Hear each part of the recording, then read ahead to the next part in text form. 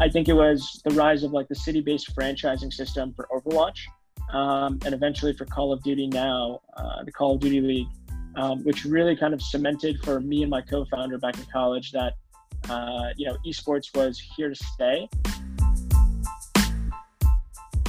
Welcome back to the Founders Couch. This is a talk show about the most inspiring student founders and their intrepid journeys of starting their own thing. I'm your host, Katherine Jang. I recently graduated from Stanford this year, where I was a student founder. For those of you new to the show, my goal with this is to shed a light on the student founder journey, inspire some of you to start your own ventures, and highlight some of the most promising startups in the country. If you like what you're hearing, subscribe to Founders Couch wherever you get your podcasts. Today on the show, we have Faisal Younis. Faisal is a recent Harvard dropout who studied applied math and computer science. Hailing from Long Island, New York, he is the co-founder of Athlane, a YC-backed company from the Summer 19 cohort that is looking to be the connective fiber between streamers and brands, facilitating sponsorship and endorsement deals with more transparent data and analytics and a streamlined communications flow. Athlane has products for both brands and streamers. They recently raised $3.3 million in seed funding from investors like Y Combinator, Jonathan Kraft, president of the New England Patriots, Michael Gordon, president of Fenway Sports Group, which owns the Red Sox and Liverpool Football Club, and more. Of course, I want to say a huge thank you to Neil Band for his kind intro. Without Neil, this episode with Faisal wouldn't be a thing. Now on to the show. Let's get Faisal on the couch.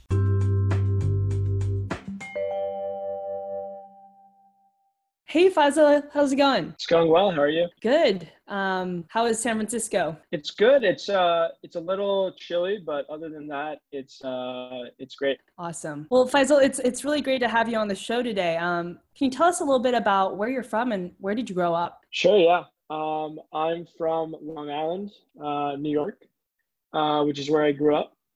I lived there for the majority of my life before going to school in Cambridge. Gotcha. Very cool. And, I took some time in the intro to kind of explain what Athlane does, but how would you describe what your company does in your own words? Yeah. So Athlane is a couple of different things to a couple of different people, notably brands and streamers.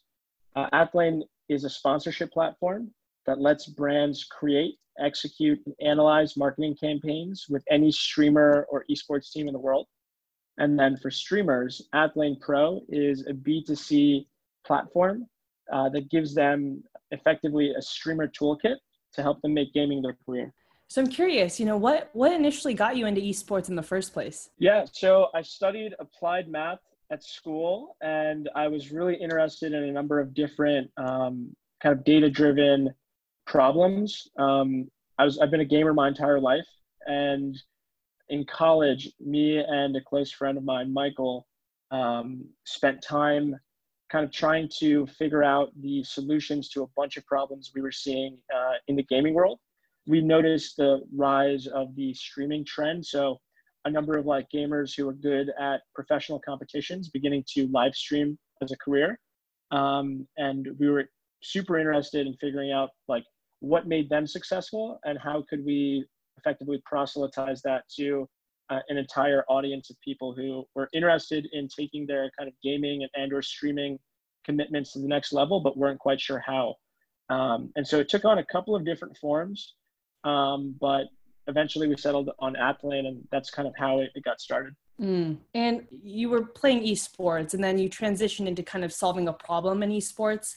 What motivated you to, switch to actually solving a problem actively? Yeah, so we were just watching a bunch of Twitch, and a number of kind of classes that I was in kind of helped me frame and contextualize some of the trends we were seeing. So I think it was the rise of like the city-based franchising system for Overwatch, and eventually for Call of Duty now, the Call of Duty League, which really kind of cemented for me and my co-founder back in college that esports was here to stay. And so we were, that was kind of all we could think about. And so we started to focus some of our efforts outside of the classroom more directly just onto this particular field that we were both pretty passionate about as gamers ourselves. And you mentioned like noticing many different problems in the esports industry. I'm curious to know, did you talk to users? Did you guys do user interviews to kind of validate those problems, or what did you do after, noticing these issues? Yeah, absolutely. So yeah, we definitely conducted a ton of user interviews, speaking to kind of some of our favorite streamers. No one super huge, but just people that we knew and watched kind of on a daily or weekly basis. We tried to figure out how they managed to run their streaming careers in the status quo at the time. And then we spent a lot of time talking to the brands that we always would see plastered all over content. Just this kind of oversaturation of the same brands. We thought it was a huge opportunity for us to learn kind of why they were focused after this particular industry, specifically the gamers that they were partnered with. And from there, we started to see trends associated with how these brands are making decisions. So that's kind of how we kind of conducted research. We definitely spoke to a lot of different streamers and brands as well.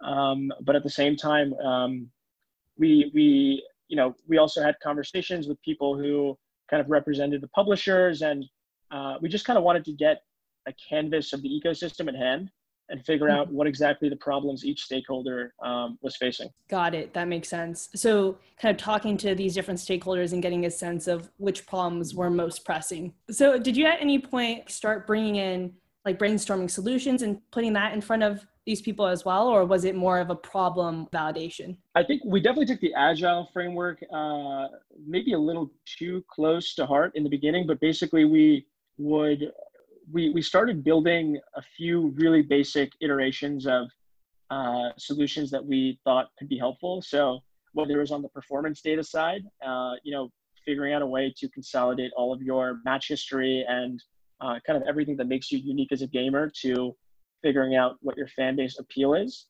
And so we definitely took a more proactive approach with regards to kind of brainstorming some of the solutions that we thought should be readily accessible to the average streamer. I know you mentioned in our last conversation how you guys started off with like an esports database, right? Yep. You mentioned also like building a lot of traction at the beginning in terms of LOIs. How did you get from the user interview stage to like signed LOIs? I think it was just learning a ton about specific pain points that were faced by a number of similar stakeholders, and then honing in on a couple of use cases in particular that were perhaps the most drastic. Getting really close with the individuals facing those particular problems, and when I say getting close, I mean just making sure that the problem that they're facing is kind of understood, and figuring out the solution, kind of proposing it to them. And ultimately, if someone is facing a problem that's that drastic that they're willing to accept a solution from someone who's just starting out, it's generally a good problem to be addressing. So that's kind of the thought process that we took. Yeah, kind of almost validating the problem by validating the solution in a way. So you get this, you build like an initial MVP, build some initial traction, and then YC rolls around. So this is like summer of last year, right? Yeah, it was summer of 2019. So what kind of motivated you and Michael to apply for this program in the first place? We wanted to apply to YC just because, we'd heard a lot of great things about it from some of our friends who'd gone through the program. We both kind of followed Paul Graham's blog, as well as a number of other kind of YC partners. And then from there, we were just interested in applying. I think a lot of companies that are just getting started look at it as an advisory source that's pretty helpful. So that was just the initial thesis. Very similar to why most people probably apply to YC. I know this might be a weird question to ask, kind of, since it's almost 1 year over. But what do you think was what got you guys in to YC? Absolutely. So I can't really speak too specifically as to what led us to get in, but I think the biggest thing that helps companies as they're approaching YC is having kind of as much real user testimonials, experience, and data points. I think the more traction you can have in the sense of understanding what relatively significant group of users or potential users feel about not just the space, but also the product that you're working on, the better your chances. And so I think in general, that is the quality that YC kind of over indexes on, if you will. That makes sense. I think they Yeah, user traction and testimonials seems like a big part of it. So YC is around 3 months long. And I wonder, what was that experience like and how pivotal was it for you guys? Yeah, YC was a pretty exhilarating experience. It was very intense in the sense of prolonged like product development periods, learning how to move really, really quickly with the advice of individuals who kind of served as your mentors. Those are the group partners. They, take the time to give you context-driven advice, a lot of which is often very difficult to execute upon. And then I think the success in executing upon that advice is what is the metric that kind of sets apart companies within the batch. Interesting.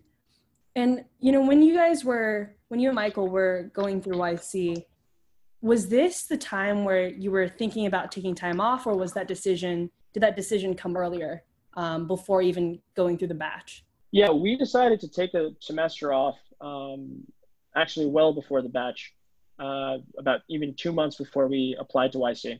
And why is that? Yeah, we were both super interested in kind of taking this idea to the next level, if you will. I think the opportunity cost of taking a leave of absence wasn't super high for us, in the sense that Harvard's really good about taking time off to work on projects of interest. And so for us, it wasn't a huge opportunity cost, a lot of which was, just because of how generous Harvard is. So that was really the motivating factor. We just were, I guess, obsessed with working on this project, and that's why we took the semester off. So you mentioned things around, Harvard being generous in a sense, and that allowing you and giving you the courage to kind of take time off. I'm curious to know, like, even when you were at Harvard, those beginning few months of working on this idea, did Harvard provide any sort of resources, or did you, reach out to any professors during that time? Yeah, there's definitely a few professors that both my co-founder and I were very kind of close with, and definitely ran some ideas across the board with. In terms of resources, I think the Harvard Innovations Lab is a great place that fosters people just connecting that wouldn't have connected otherwise. There's a lot of cool projects being developed there at any given time. And for us, having the ability to, use that network was pretty helpful, even if it was just, a social network, in the sense that you had other people working on projects, and it kind of serves as a motivating factor at times. I'd say that the unique elements of Harvard that made, I guess, the conditions conducive for us to start working on Athlane were just specifically the coursework that we had been taking. I'd been taking like a data visualization course that I really liked, and a couple of other kind of applied math courses that, just kind of fueled my interest further by showing me some of the capabilities of kind of modern day technology at a high level. And I think that really serves as a springboard through which a lot of students begin to work on their own projects. I think that just reflects kind of the Harvard's entrepreneurship spirit in a way. You recently announced that you guys launched with around 3.3 million in capital, which is incredible. I think you had investors like the owner of the New England Patriots, as well as the Red Sox and Liverpool, which is awesome. I think a lot of people will probably wonder, throughout your experience of speaking with investors and pitching, what would you say are kind of the do's or don'ts when it comes to speaking with investors? Yeah, I think it's incredibly important to be as concise as possible with the problem that you're working on. I think the more relatable you make the issue at hand, the more attention you get in meetings and whatnot. And again, it's just about figuring out the right group of people that can help you on your journey, that would also be greatly kind of benefited through innovation in this particular field. Absolutely. So I'm curious. So it's been a little bit over a year since, I guess, the beginning of your Athlane journey, you would say. What were some of the challenges that came up along the way that you didn't expect or were kind of tough? Yeah, I think the biggest thing is that it's really easy to get blindsided by a number of different opportunities, especially when you're in a space that's not necessarily very mature, such as the kind of esports and gaming ecosystem as a whole. And I think it's really important to be focused on the solution you're working on at hand, and definitely not close an eye on opportunity, but make sure that you're focused and not spread too thin. I think a lot of startups, it tends to get a bit confusing if you don't have a very tight-knit product roadmap. What made you realize that point? Yeah, I think for us, it was just ultimately, there's a bunch of different use cases that we had, a lot of different stakeholders we could satisfy with our existing product suite. Figuring out that end user and focusing on their journey at first is kind of what made us realize that ultimately it leads you to execute faster, and you realize that you could have just moved quicker. So looking back, you started this company around junior year spring at Harvard. What would you say, if you had the chance to kind of take a step back and speak to your younger self, what would be a couple things that you would say? I would say, number one, a lot of the classes that I took were that weren't necessarily within my course load for applied math, ended up being some of my favorite classes. So definitely, I would just say spend a lot of time in the classes that you choose to take that aren't mandatory, even if you're not quite sure how they'll be applicable, even if it's like some obscure math class or whatever, as long as it interests you, focus on it and definitely glean as much as you can from it. I'd also probably say that it's never too early to start working on something that you think is valuable, kind of like you just mentioned, working on a side project. And third is probably I think there's a lot of these course requirements at schools like Stanford and Harvard where most people typically take 4 classes. And I took more than 4, sometimes or whatnot. I think, one piece of advice might be just personally, I think I could have probably taken even more classes. And I think just figuring that out earlier would have been just an interesting way to, just take a more diverse course load. Mm-hmm. For sure. Sometimes classes that you think are going to be super helpful end up maybe not being as helpful, but then classes that you don't expect just somehow, come back to you later in the future. So I definitely agree with that point. Faisal, let's move on to kind of the fire round. So this is basically where I fire at you 5 quick questions and it's just some quick responses. Are you ready? Yeah, sure. All right. First question, most memorable experience at Harvard? Probably housing day, which is when you get placed into one of the kind of residential houses. Number 2, favorite class at Harvard? Stat 110, which is our probability course. Quarantine activity that keeps you sane? Playing Call of Duty Warzone. Very cool. One word or phrase that embodies your Athlean journey? I'd probably say, as cliche as it is, rewarding. In what sense? It's rewarding in that you're working on exactly what you want to be working on. So it's definitely very rewarding in that sense. And last question, where do you see Athlean going and what are the next steps for Faisal Younis? Yeah, I think, I see Athlean growing as being the kind of best possible solution to help streamers kind of turn gaming into their career, as well as facilitate the interactions between the non-endemic world, so brands that have never participated in esports or gaming before in a marketing sense, to kind of be the connective fiber between them and the esports and gaming audience. In terms of next steps, I mean, I'm going to be continuing to work on Athlean, obviously. And my co-founder, Michael, and I, couldn't be more excited. There's a lot of cool, projects that we're laying out and a lot of cool launches in our near future. So just going to be continuing to work on Athlean and, helping address as many problems within this ecosystem as we can. Yeah, that's super exciting. I can't think of a better team to do it. So it seems like you guys are headed in a great direction and I'm just excited to see where you guys go. I appreciate it. Thanks for the kind words. All right. Thanks, Faisal, for coming on the show today. Thank you.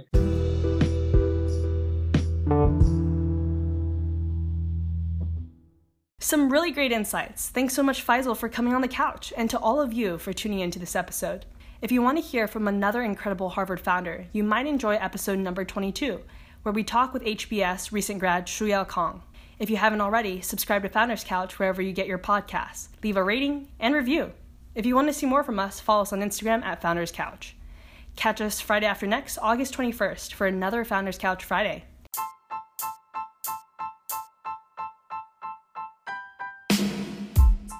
I'm Katherine Jang, and you've been listening to The Founders Couch. See y'all soon!